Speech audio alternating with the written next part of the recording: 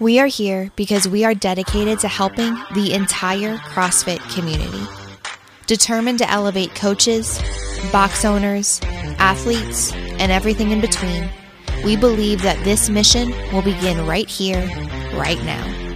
While this time and this goal begins with you, our hope is that you take this fire ignited within you and weave it into your own life with the same unrelenting passion to give those you have the privilege of coming in contact with the best hour of their day.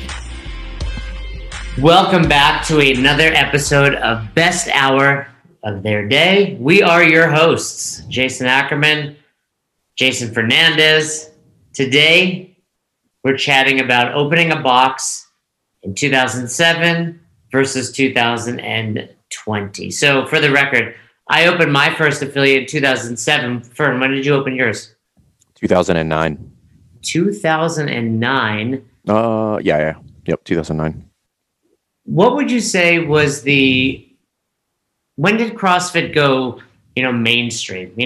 There's always that expression, you and I actually, the one common bond that we have, the only thing we have in common, in fact, is our enjoyment of the Dave Matthews Band. That's a fair assessment. and I think anyone that listens to a kind of a small band and watches them blow up and go places kind of gets frustrated. It's like, oh man, I used to be able to see them at this little dive bar and Dave knew who I was. Now I got to go to a 20,000 seat arena to see them. So that for the Dave Matthews Band was around 1996. Under the Table and Dreaming comes out. Ants Marching hits it big on the radio. But when do you think that was for CrossFit? I think like around 2012 is when it started to break on the scene. But if you look at the trends for seminars and when seminars were like started to pick up, it was 2013, 2014. That's what I think those are like the highest numbers, I believe. So I suppose you're saying it's what we're basing it on is really when you would say, because 2013, 14, that seems late to me. That's why I said 2012, because that's when the games started to really kind of get some traction. I believe 2012 is maybe 2011 when they went to Home Depot Center. No, I think 10. I think 2010, because that was what Austin's first year at the games. I don't know if you remember wearing the all white skins. Oh yeah, I do. Outfit. Yeah. I think that was 2010. And if you go back and watch that, there's like a dozen people in the arena. The next year, it's sold out. I remember watching it in our building. Austin had just started coaching for us, and we kind of had it streaming from. It might have just been in like the Journal at the time before it was on major channels. So yeah, I guess I would equate it to when the general population began to realize they can do CrossFit. Yeah, that's why I say 2012. Like there was a ton of gyms at that point, and CrossFit was you're starting to seeing on major networks at that point. So by that standard, I would say it's mainstream. So people are commenting. By the way, this is the first time we've ever gone live to Facebook while recording the podcast. People are commenting about the Dave Matthews Band, seeing them in Saratoga Springs. I saw them they played at University at Albany, my alma mater, back when 100 people would sign up. And then, the next year I had to go travel to like the Meadowlands for 70,000 people. And I think, you were around then. What was your feeling as that was happening with CrossFit? I don't know that I had a feeling. It was something that I was still kind of, it was all still very new. Like I was just like, it was cool. And that was literally it. It was cool. It was how I was training. I was, it was my avenue or outlet for competition since I had left sports at that point. We know you graduated D1. I wasn't going to say it, but you Naval did. Academy, Annapolis. You're literally the only one that ever brings that up. I'm proud of you. Teammates with David Robinson. No, I was not teammates with David Robinson. You used to alley-oop with him, right? You used to pass him the ball. That is a total incorrect use of the term alley-oop, by the way. What are you drinking? That was as cringy as when somebody makes a reference to shooting a jump shot at the level 1 seminar and they pantomime the jump shot and inside my heart just melts because I'm just like, what are you doing right now? Like, that is not how you shoot a jump shot. I do that every weekend for the medicine ball clean. Like, watch me. Yeah. And then everybody's just like, what the fuck? And then no one opens their hips. Yeah. What are you drinking right there? Is that coffee? Coffee. One of my members gave me this. It says "Stay off Fern's beverage." Oh, I like that. And you got a Fern hat on. Look at you. It's a New Zealand All Blacks hat. It's a New Zealand All Blacks hat. You're a brand in and of itself. I am a brand in and of itself. I'm considering getting a pour over setup. What do you think about that? Like buying a setup kit? Well, it's not really. I mean, you buy a gooseneck thing, you buy a Chemex, some filters. If by what do I think that you have plenty of time because you don't do shit, then yes, you should get a pour over setup. It's actually in an effort to be more efficient. Yeah. Is that what pour over is? More efficient? It's hipster. Did Todd it's hipster for sure. It's definitely not more efficient. What's your coffee routine? How do you make your coffee in the morning? We just have a Jura coffee maker. So is that like a one-shotter type thing? You could do 1 shot, 2 shots, 1 cup, 2 cups. You can steam it. You can do a bunch of different stuff. It was but like a pod-based system? No. It's you put beans in it and it grinds. So it's grinds to, what's the word I'm looking for? Your preference, like based on what? Yeah, so it only grinds enough for what you're going to make for coffee. Look at you, that Fernandez money, man. That mansion in Virginia Beach. You gotta no. So now the Jura is an expensive coffee maker. I would tell you. I want to say it's like $1,000, and this is 10 years ago, so it's probably more than that now for the new ones. But we got that for our wedding. So people are like, what do you want? And I was just like, I want these super sick, culinary knives, and then gift cards. So we got like all these gift cards to like, I forgot, like Bed Bath & Beyond and all these other places. And then we bought this coffee maker, which we use, I don't know, 12 times a day for the past 10 years. So yeah, isn't it? We have the same thing. You get all these things you don't need for your wedding, and I'm sure we're going to get similar stuff for the baby. And then it's like 1 or 2 of those things you use every day. The rest kind of sit in your closet. Oh, I sent a picture of it to Andrea Smith the other day because we got some of her coffee from Misha's. So if you're in Alexandria, go to Misha's. But she was like, "What? Do you have beans or whatever?" And I sent it. She's like, "Oh, that's a good coffee maker." And I was like, "All right, coming from the lady with regard to coffee." I was like, I feel better about myself.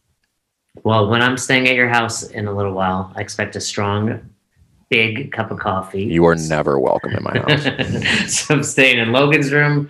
We're going to have a good party, and then we're going to just for the record, as a new dad, that sounded super creepy. Yeah. All right, I'll stay with Chappie. Yeah. It's not any less creepy.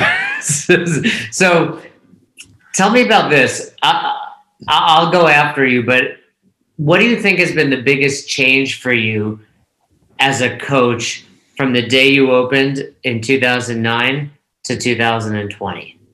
As a coach? Yeah, I want to talk about the differences in opening then. Obviously, that's the topic. But before we get to that, as a coach, where has your biggest evolution been? Oh, God, that is such a loaded question. I mean, the professionalism of what I do is probably like the broadest possible answer I could give to that, which in short is literally everything. I don't know that there's anything that I do the same that I did 10 years ago. It was really bad. I mean, let's assume we both improved as coaches. So when you say professionalism, do you just simply mean your ability to see and correct, or do you truly mean like, okay, I don't curse as much, I'm more professional?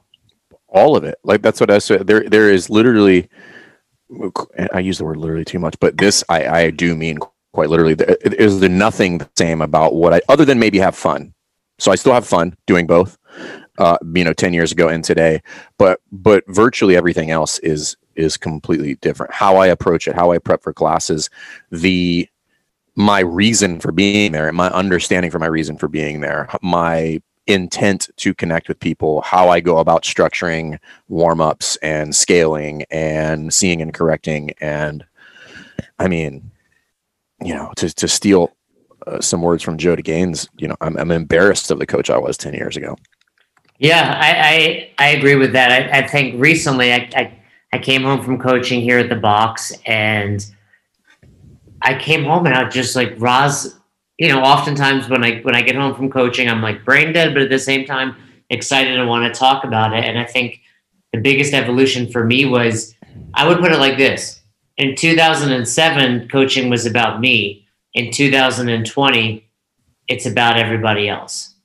And part of that is, Roz said this to me when I got home. She's like, you're just empathetic now.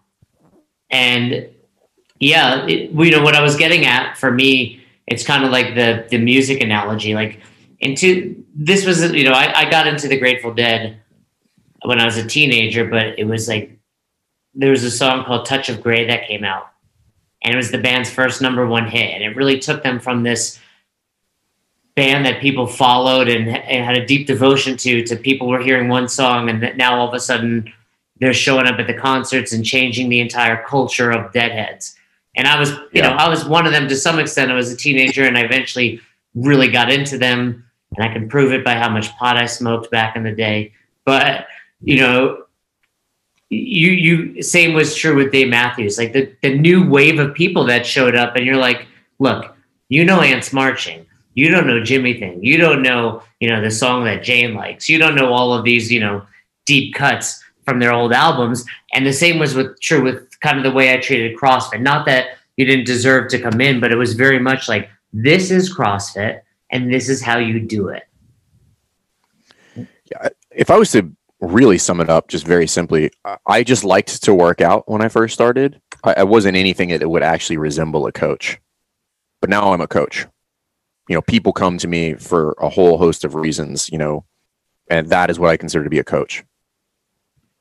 Yeah, I think, and you still see that to this day. Many of the newer coaches start because they're either good athletes and their box owners are like, hey, we need a new coach, or they're good athletes. They enjoy the accolades and the recognition they're getting at the box, and they want to take it to the coaches get even more recognition, where that's not why you do it. But I came home the other day from coaching, and I was just like really content with the fact that I was helping people, not to be cliche, but have the best hour of their day. And that's what it's become, less, every box has the same cast of characters. And, there's always the person in the box that doesn't want to push hard. There's the person in the box that regardless of the movement, they grab 75 pounds, whether it's snatching, deadlifting, or, a Turkish getup. Like, this is the weight I use, and in the past it would be, no, you don't understand. This is what you should be doing. This is how you should be getting it. This is you need to feel like you're going to die and throw up and, all these things, where now it's more like, what's going to make you feel good when you leave here? And I'm really rewarded by that. And I think if you're coaching in 2020, that's why you need to be doing this. No, I agree. I would say, like, as far as my understanding, probably the biggest gap or the biggest leap that I've made is a profound increase in my understanding of intensity. That's probably, if I was to try to what measurement of anything that we were going to measure with regard to when I started CrossFit 10 years ago and today, it is my understanding of that and how it works and how it should be handled. And that is probably, what leads me to be, a remotely mildly effective coach at this point. So now we're talking about coaching and the evolution of coaching. And I still think that's not at the point where everyone is. I think more and more coaches still need to get there. I still see coaches that do this thing, and it's more about them than their members. But we talk about that in Affiliate University. We talk about coaches development in Affiliate University. Of course, you can reach out to us about that, but that's not what we're here to talk about right now. Let's talk about the difference in opening in 2007 or 2009 versus 2020. What are you smirking at? It's a funny thought. Matt Miller put on here, it was like, when I started the recommendation, use the leaf blower. There's probably only one thing that's still the same. There's probably only one thing that's still the same about opening an affiliate 10 years ago and today. which is the application process. You have to take your level 1 and then you put an application. Everything else is different. You know, the economics of it is different. How you structure it is different. There's almost nothing the same about it, with the exception of the core principles of CrossFit. And even that, to some degree, has been, in my opinion, softly molded in a lot of areas to something that it's quasi not. You know, and the reason I wanted to have this topic today is because we've had multiple people, but just this morning we had another person reach out to us in regards to affiliate university saying, hey, I'm opening my box and I want you guys to be a part of this and help me get started. And that's really what sparked my interest, because I think in 2007 and 2009, there just wasn't that opportunity. And there was no coaching of affiliates. There was really, I remember when I opened, there was this dude, Jerry Hill. I want to say he was actually in Virginia. Do you know him? Jerry Hill? Yeah. No, I don't think so. I don't think so. Old school CrossFitter. But basically, you know, for those that are unaware, back in the day, there was an affiliate forum. And I mean, I think it was just a forum on CrossFit. And you would I would relate it to like a fan club for a band. Like, you find CrossFit and you start going on there. And when there were so few affiliates, in 2007, I believe I was in the first 200, and you would say you're going to open, and other affiliate owners would give you kind of their best practices, but they weren't really, you know, tried and true, you know, things that work. There weren't systems. No one was saying, hey, by the way, you know, like I said, one of our new members of Affiliate University owns a box with his father, and his father's an accountant. And I said, that's one of the first pieces of advice I always give to new box owners. Like, get yourself an accountant, because you're not doing that right. I was having the conversation with somebody the other day, and, you know, they were doing what most people do when they get on the phone with us, and they were kind of beating themselves up about that. And the theme was, I just need to, you know, we really need to get better about going through this every day, every week, every month. To which my response was, no, you don't. You need to understand what the accountant sends you so that you are competent enough to say that doesn't make sense. We need to have a discussion about that. But you absolutely should not be going through line item by line item. I mean, maybe at some point, but you should, like, again, competence, not complete ownership of that with regard to your accounting. Even if you're an accountant, I don't think you should do that. Well, yeah, right.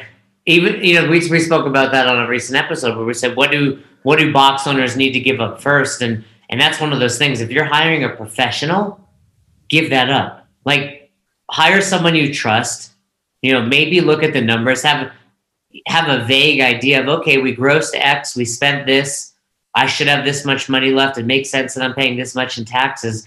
But other than that, if you're paying for an accountant, yeah, you don't need to have a credits and debit sheet that you're doing to double check this accountant. No, what you need to have in that scenario and all of the other tasks and responsibilities that you give up is a means to have oversight and to check what is being done. So we've said this before, and again, we're huge fans of Insight Tax and what John Briggs and the team there does. They're my accountants. They send me a report. They send me a slew of reports every month. They send me a P&L, balance sheet, comparative balance sheets, P&Ls, and then they send me unknown transaction lists in there too, so that I can go through and tell them what that transaction was for, you know, all of that stuff. But I have oversight of it, and if I look at the P&L or I look at the balance sheet, or there's a weird transaction in there that neither one of us know, then we can have a conversation about it. But I'm not going through that anymore. Now, there was a time when I did that, and I was a lot more involved in it, but I don't need to be as involved in it anymore. Like, that's what I've hired them for. Do you think if there was the opportunity to sign up with something like Affiliate University in 2009, you would have been smart enough to do it? And I don't mean it in a way like, you know, in a goofy way. I simply mean, do box owners realize, even to this day in 2020, that they need a coach? The short answer is no, I would not have. What other business are people opening without a mentor? Is that common? I don't know. I mean, most of my businesses have been in the fitness world and I'm pretty experienced, but if I were going to open a coffee shop, I just wouldn't have understood the value of it. Because I would have been like most of us. No, I don't really need that. I'm fine. I'll figure it out. But not understanding the true complexity of running a business, but more importantly, running a successful business. Like, what are the pillars of a successful business that I need to be able to really highlight as now the business owner, and what is important and what is not important? Because there was things 10 years ago that I thought were important that are not at all important. Like the Instagram post you put up yesterday, they got people's panties in a bunch about programming. I thought 10 years ago, I thought programming was the thing. I thought it was just literally people. I write these programs, and it's what separates me from the box. Separates me from everybody. And now, I mean, we definitely don't do this. But if we were to just, actually program via the hopper, nobody would know any different. Well, and honestly, part of the reason I put that up is because I'm going to the box here. They follow professional programming, meaning they pay for it. But I look at it, I analyze it, and I'm like, sometimes this is really, really stupid. Like, I definitely don't want this to be. It's not. There's a fine line when having this discussion about programming, which is. Yes. I'm not saying programming is not important. That is not at all what I'm saying. So if that is what you're taking away from any of the posts that we make, that programming doesn't matter, that you've missed the point. Yes, it's meant to be controversial. Like, that's the whole point of all this. But it's what we're trying to really bring light to is that it takes a back seat, if not a back seat, to almost everything else with regard to customer service, how you coach, how you interact with your athletes. It's one of the least important things that matters in your gym. And right. I think Pat Barber has said this very well, which is, a great coach can do a lot with really poorly written programming, but a terrible coach can't do anything with really well written programming. It doesn't matter. It's your ability to use the tool that matters, not the tool. Yeah, and to piggyback on that, yes, really bad programming can actually be dangerous, right? If you're hinging every day, right, or you're pulling every day, etc. We're saying, assuming you're, just like with coaching, safety is the number one priority.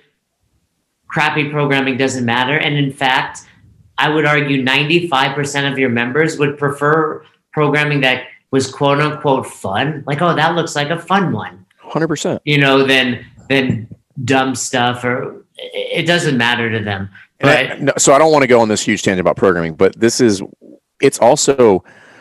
very similar to functional movements. So we talk about in the What is CrossFit lecture, we say, hey, functional movements are safe. Even when done poorly, they're really, really safe.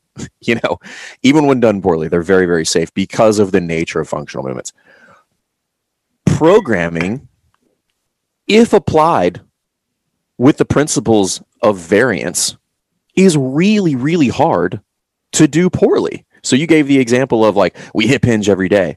Well, that is a perfect example of not applying variance. If I am applying variance to my program, even if I had no idea what I was doing, it would be very, very hard to create the level of redundancy and overuse pattern that would result in injury. It would be very, very hard to do. Yeah, if you just took the simple old level 1, like GWM programming, and rotated couplets, triplets, chippers, etc., and adjusted the time domains, you'd be fine. But point is, it doesn't matter. And part of the two reasons I thought about it was because I look at some of the programming we hit, which again we pay for. A lot of people know what we follow, but I don't want to put them on blast here. And I'm like, this is dumb. Like, this doesn't make sense to me as someone that's done this a long time, but I still do it. And I see all of these people that show up and get better. Todd and I have spoken about it many times where we're like, even terribly executed CrossFit yields crazy results. That's why it's so potent. So going back to just the opening, in 2007, there was no Rogue Fitness. I was either piecemealing together my equipment from, I don't know if you knew this guy, Christian's Fitness Factory on eBay. I've heard of it, but yeah. I never bought anything from there, but I know what you're talking about. Well, by the time you opened, there's probably a few things, but I was buying those like single squat stands because there was no, and then at the end of every night, you had to kind of like Tetris them together in the corner to minimize how much floor space they were taking. I mean, it was still hard to get equipment at that point, 2009. I mean, like Pendelay was on the scene, but it still was limited. You know, Rogue was not really a thing at that point. I think they might have been doing like some 1s and 2s here and there, but I mean, it wasn't. They were reselling. Again, Faster was kind of on the scene a little bit. That's who I wound up using a lot. A lot of resale stuff, but like, it's amazing. Based on the lack of resources for that business, a CrossFit box, there's a strong argument that it was impossible to run something that would truly resemble a successful business. Yeah, I mean, how many successful businesses I had? You know me, I know nothing about home improvement, and I'm putting up pull-up bars. And I remember there was one time where I didn't realize. So I was drilling, I was on a racquetball court drilling into cinder blocks, not making the connection that these things were hollow in the middle, right? I'm like, I'm just drilling into concrete. And then I realized, so things are like moving around, like they're anchored in, but they're loose. I was holding the pull-up bar up, so yeah, like how do you expect to open a gym on 800 square feet in the middle of a dilapidated old racquetball facility and grow? Well, turns out if it's yielding results, you can grow. Did I tell you, I think it was last year at the games, Bill Henniger came up to me and he was like, we've known each other a long time. He's like, "Are you Body by Jay, by the way?" Listen, did I tell you this story? Listen,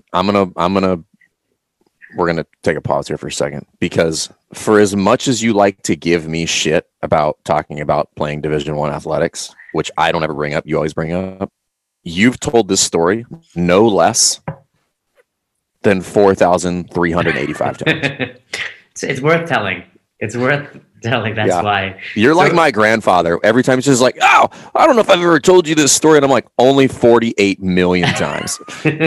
Yeah, but you know what? Just like your grandfather, just indulge me. Let me tell the story for the listeners that haven't heard. But he came up to me. Christian commented that I bring it up a lot. No one asked you, Christian. So I was at the games and he's like, "Are you Body by Jay?" And I was like, "Yeah, why?" He was like, "You were our third order ever." So pretty cool that he remembers that. And to this day, I mean, is Rogue Fitness not the most impressive company you've ever seen? They should do a documentary on Bill and Katie and what they've done. I think they would if Bill cared to be in the public eye. By the way, everybody should follow his Instagram. You'll get hungry. Just the amount of food that guy posts on his Instagram. You would never know what he does for a living. You would think he was a chef. What does he have? A Traeger? I want to get a Traeger. He has everything. He has things that he made that he cooks meat in. I mean, he has like the most robust cooking ensemble I've ever seen in my life. Imagine you're as smart as Bill Henniger, and 2006-07 rolls along, and you have this engineering degree, and you've probably spent hundreds of thousands of dollars in education, and your parents are like ready for you to get this real nice cush job, and you're like, "No, Mom, I'm gonna make gymnastic rings. I'm gonna make barbells, Mom." It's just like, "Oh, our son's a loser. What a waste of time and money." Meanwhile, they own Ohio now. So yeah, that's probably not even a stretch. They probably do actually own Columbus at this point. From what I understand, that area where they their new compound is, they basically bought it all. I don't know. I know they've purchased multiple city blocks and employ a huge percentage of that local population. Yeah, I mean, they're just impressive, and they're good people. They're just great people. So yeah, you're talking about people that are running. I don't know what their business worth, but it's a lot. Who still at the games, you're going to see one of them walking around with a hammer or a drill. Oh, Katie walks around with a helmet on the whole weekend for hammering shit. And here's the other funny part. no one realizes she won the CrossFit Games in 2000. I know. No one makes that connection. Like no one looks up to even knows that. She also was a Division I. She was. Where'd she play? Ohio State. Ohio State, yeah. Yeah, she's legit. She might be in the Hall of Fame there. I might have just made that up though. Well, if she is, it's deserved. But anyway, so yeah, I think we bought their rings, and then again, Faster came out, and I knew John Gilson, and they were a Northeast company, and there's a reason Rogue Fitness we're talking about, and we're not talking about Again Faster. One time a barbell breaks, one of each. Like I had, at this point, a kind of hodgepodge of barbells. The Rogue barbell breaks. Call them up. They legit new barbell like the next day. My Again Faster bar breaks. They sent me like the bearings to it, and I'm like, what the fuck do I do with this? Like, what and like, how do I even take the sleeve off this thing? Yeah. So anyway, what were some of the other big factors that you think have changed for you 11 years later? I know a handful of other ones for me, but what else would you say changed from 2009 to 2020? Just the service aspect of it, top to bottom. I mean, anything that involves service, that has all evolved. I mean, light years. If you think about there was no such thing as a nice gym back in the day. From an aesthetic standpoint, like no gym you walked into, you're like, oh, this place is pretty, it's pristine, it's clean. Everything was a dungeon back in the day. Do you remember the first box you went to where you thought, this is nice? Ooh, that's a good question. I don't. CrossFit Virginia Beach was not nice, but it was a warehouse just like everything else. That was Sherwood's box originally, or Tony Blauer's? So that was Sherwood's box. So there was so he owned CrossFit Virginia Beach, and then Tony Blauer was in the area, and he had a place over off of Viking Drive, which is over by Lynn Haven, which is probably like 15, 20 minutes from here. And he had that training facility, and that was called, what was that called?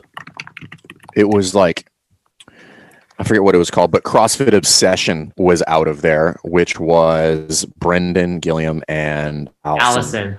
NYC. Whatever her last name is. Allison NYC. They're on Vegas now. Yeah. Right. There's like some crazy story about them packing their stuff up and like leaving overnight. Yes, I don't think that story is inaccurate. However, I cannot confirm it. But yeah, there was some weird stuff that happened there. But anyway, so it was like the tactical training center, the like VT, something like that. I don't remember what it was, but it was this massive facility where he taught combatives, but they had all the equipment there. They hosted most of the level ones in Virginia Beach there. I mean, it was a massive facility. It's probably 20,000 square feet inside, and he had like an octagon and all sorts of other stuff in there. And then 2009 regionals was there. Well, and I think it just goes to show the growth of CrossFit. I think, and I've heard Coach Glassman actually say this story where, TJ Cooper from Jacksonville is really was the catalyst behind having seminars. He was using CrossFit, training his police officers, and I think he reached out to Glassman and was like, hey, CrossFit East. Right. So that's the point. He 2002. I've got that t-shirt, by the way. Yeah, he reaches out to Glassman. He's like, hey, we need to get certified or whatever. And there was nothing. And then so Glassman puts this training together. Just so to give reference, like how early this was in the game. So now everybody's like, I can't have zip codes or city names anymore. Meanwhile, TJ Cooper had a cardinal direction behind his, like he had like literally one of the 4 options on a compass. CrossFit East.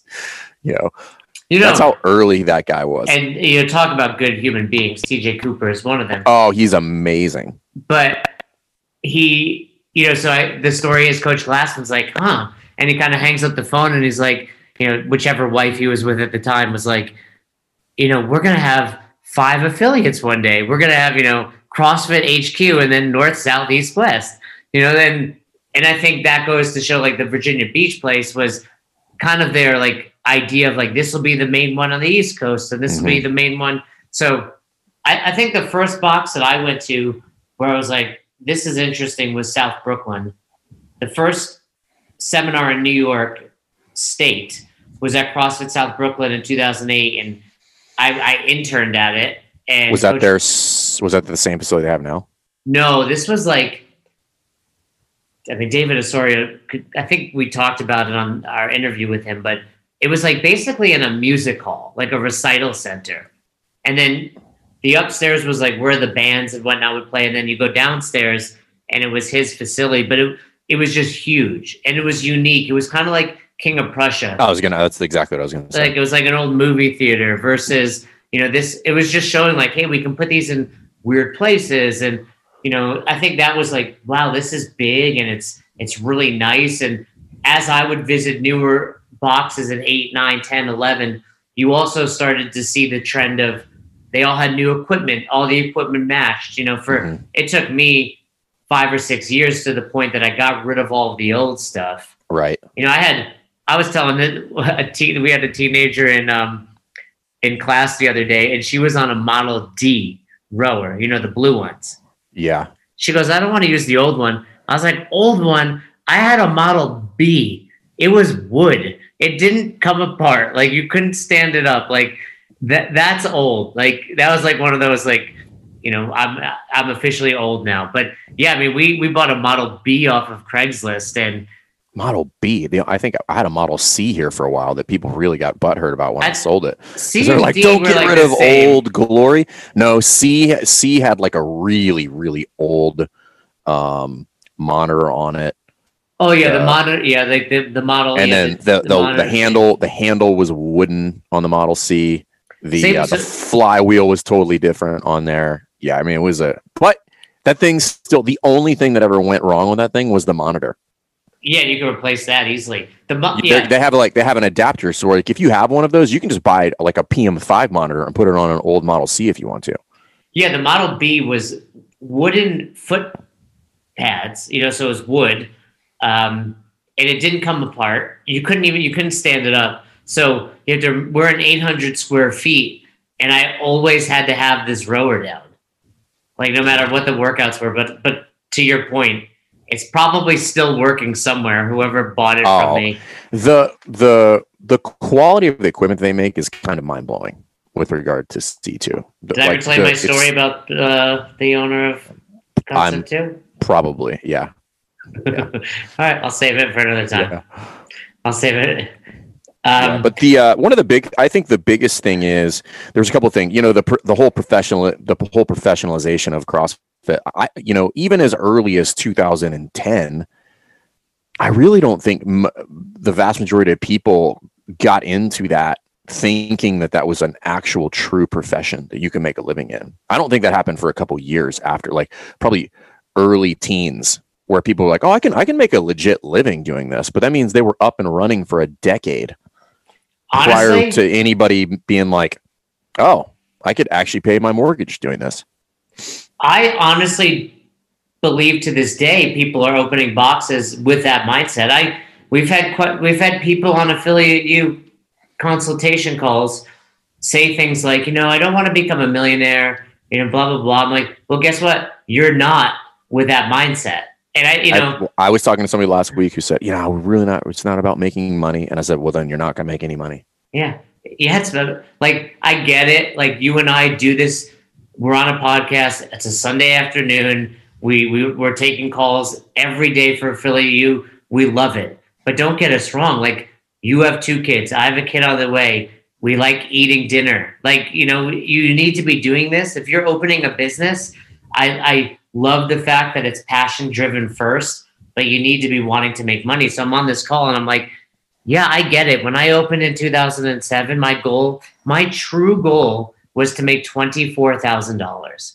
I was like, if I make $2,000 a month, I'm fucking rich. Like, this is amazing. Right. Like, because I was making less than that, busting my ass. So I'm like, if I can be at one place all day, doing what I love, I can work out, and flash forward, I sell the box for, 13 years later, you still haven't made $2,000 a month. I'm getting closer.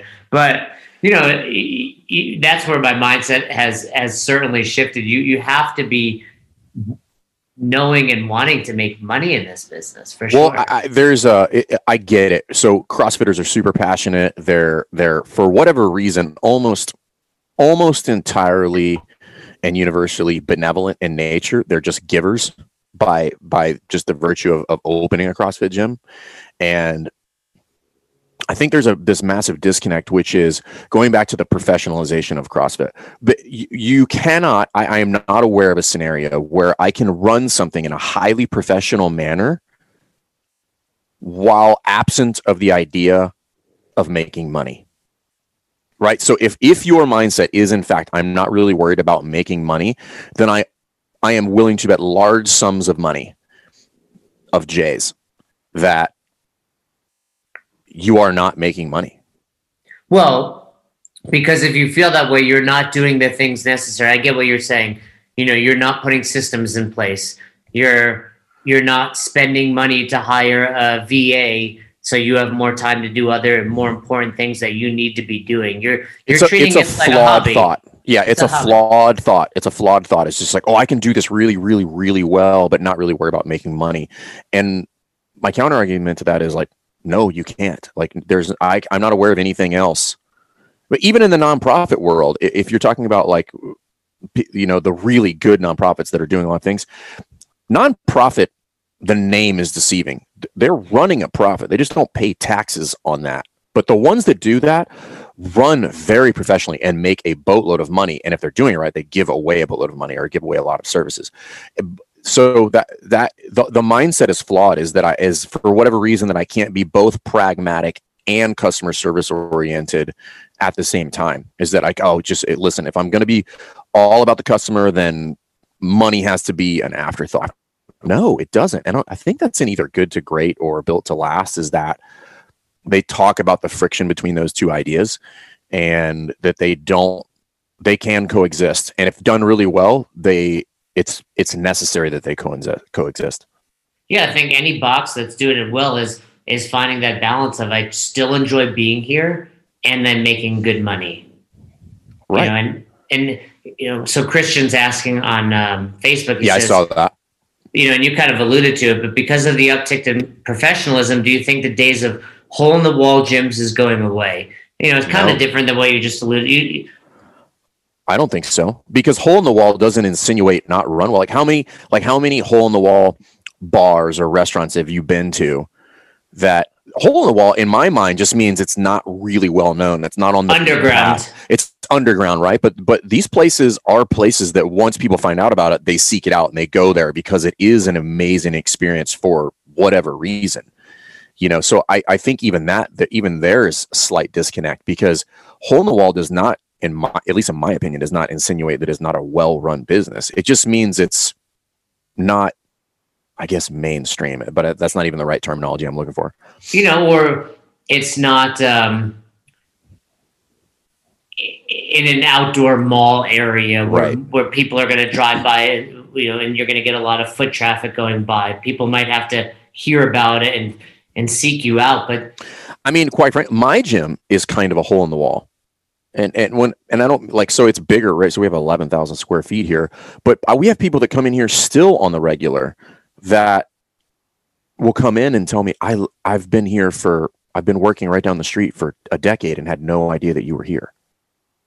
You know? And that doesn't mean, I agree with what you're saying. And that doesn't mean you could be the most professional restaurant with your servers wearing, you know, black tie apparel and serving, you know, 5-star cuisine, but in some, you know, quote unquote hole in the wall in Manhattan or wherever you mean, listen, let's just take that idea. I think you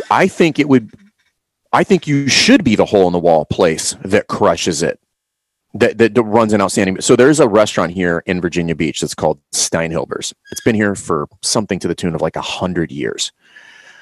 Most people don't know it's here, but it is a super high-end restaurant. It's back in the back of a neighborhood on the water, and they do an astronomical amount of business out of that place, right? I mean, it is top notch in every sense of the word. But it would still be considered a hole in the wall because people come here, or I know people that have been here forever, and they're like, "Where's a good place to eat?" I'm like, "Have you ever been to Steiny's?" And they're like, "Never heard of it." I'm like, "Perfect, here you go." Well, and when you think about hole in the wall, you also think about what's probably a little cheaper in rent. And I think going back to our conversation about opening in maybe I think unique. Sure, but 2007 versus 2020, boxes were more likely to open in some obscure place like I did. My first rent check was for $850 for a racquetball court. And I remember trying to hire my buddy who was a real estate agent. And I was like, "Barry, I need you to find me a place to open the gym." And he was like, "Dude, go ask Shai, the owner of the building, to rent a court. Like, no one's using it." And, I didn't think that way. And had I not done that, I don't know that I would have been successful, because not having stress about paying rent, or not that I didn't pay rent, but not having this looming $1,000, $2,000, $3,000 payment every month allowed me to really slow grow and do it the right way. Yeah, it's and there's still some places where you can do that. I've talked to some gym owners where they tell me, we got one in Affiliate U. Just like, I think she said my overhead is $1,500 total. And I was like, "Don't ever change, Pony Boy." I was like, just keep that forever, because that's a fantastic model, and it doesn't mean that you can't run an amazing business or charge the value that it's worth. And I think that's actually one of the problems happening in this day and age, is because CrossFit has become a little more professionalized. We have that, similar to Christian's question, we have that belief like, "Oh, now I need to look more professional," and that means having a more upscale, more easily available storefront and buying fancy equipment and doing all these fancy things, where at the end of the day, people are coming to you because they have a problem, and they don't give a shit where you're located if you solve that problem. We had a member who just moved away. She's been with us forever. I mean, if you if in Virginia Beach is really big. So I think it's the largest city per square mile in the United States, but you could easily drive 40 minutes to still be in Virginia Beach. So she moved clear across town. She went to another gym, and she said, "It's great, but I think I'm going to make the 35-minute drive back there because I just miss it." And I was like, that's what we should all be striving for. That doesn't have anything to do with being a hole in the wall or how nice my equipment is. That has to do with giving a crap and really, really providing people with what is the best hour of their day. And this is where I think people are because there's a little bit of a shift with people moving away from CrossFit to these other models, and for whatever reason, doesn't matter. I would describe them as low skill models, meaning like the skill required to coach some of these models is very, very low. And in doing so, it's starting to resemble more of these chain fitness industries that lacks connection. And to each their own. I'm not mad at anybody for doing that, but you're giving up the one thing that makes CrossFit, not the one thing, one of the core pillars of what makes CrossFit unique. And that is your major strength, is that you're going to have a deep connection with these people. And if you move to some of these other models, when these people move across town, they're not going to come back. They're not going to make the 35-minute drive because there was nothing there. It was just a place where they exercised. Yeah, and those are the people that think programming is the number one thing.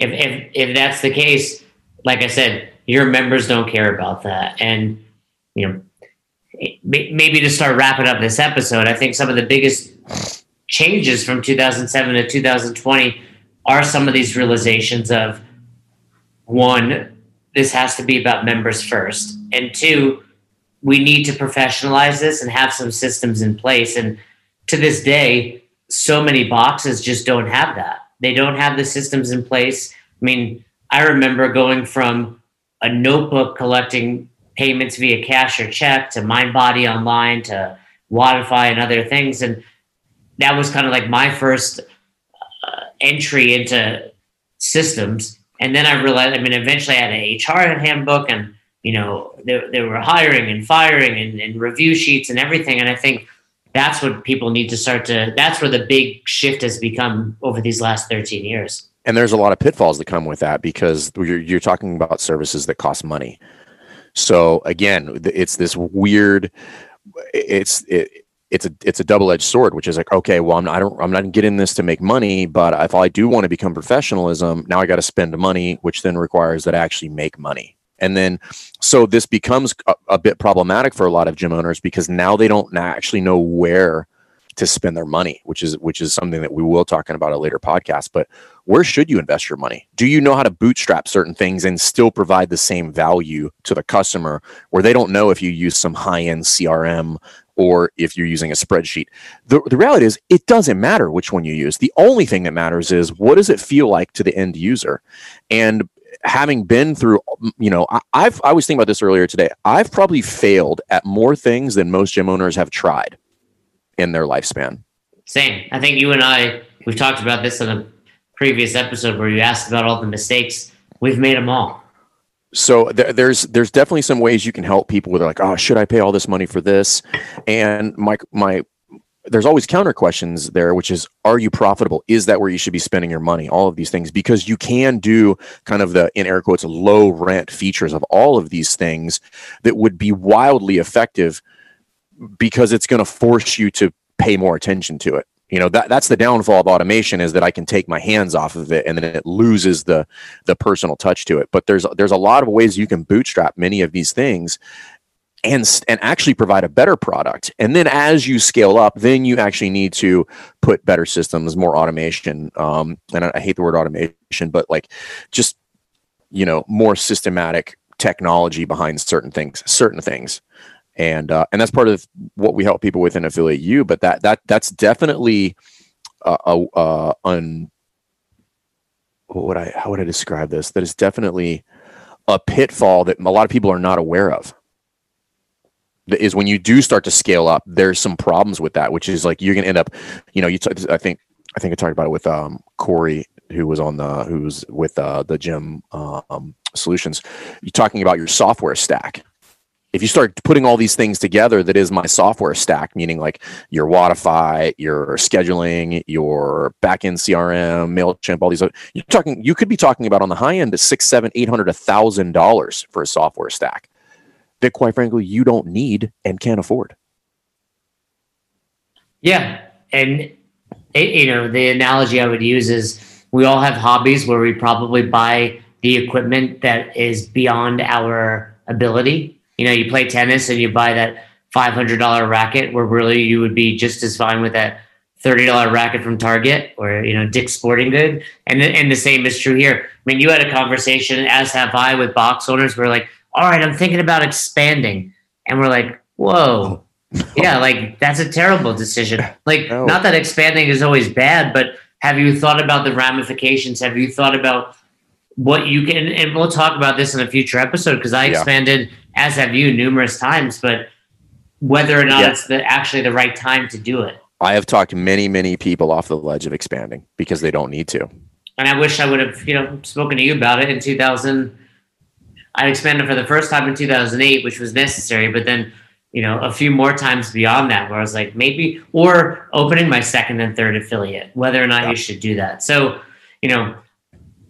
we've run the gamut of a lot of the changes from 2007 to 2020. I think we both agree the number one evolution in CrossFit has been the professionalism of both the box owner and the coach. And if you're listening to this and you're either a box owner or a coach, you should be doing this because you want to be paid. You want to make the money you deserve, and you need to value yourself. And for so many people, we just don't value ourselves. We're just a coach, no big deal.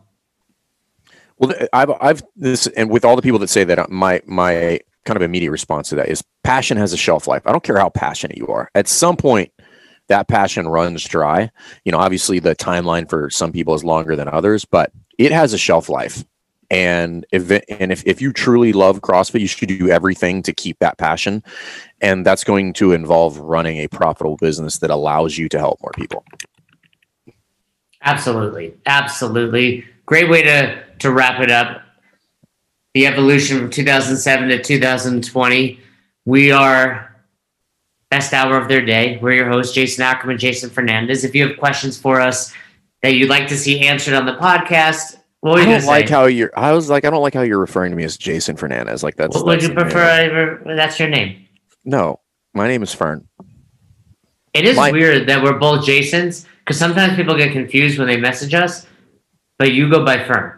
You want me to say it? So it sounds weird to say I'm Jason Ackerman and he's Fern. Like it sounds pretentious, like you're Cher or Madonna. I mean, you are pretentious, but that's but it sounds pretentious about you.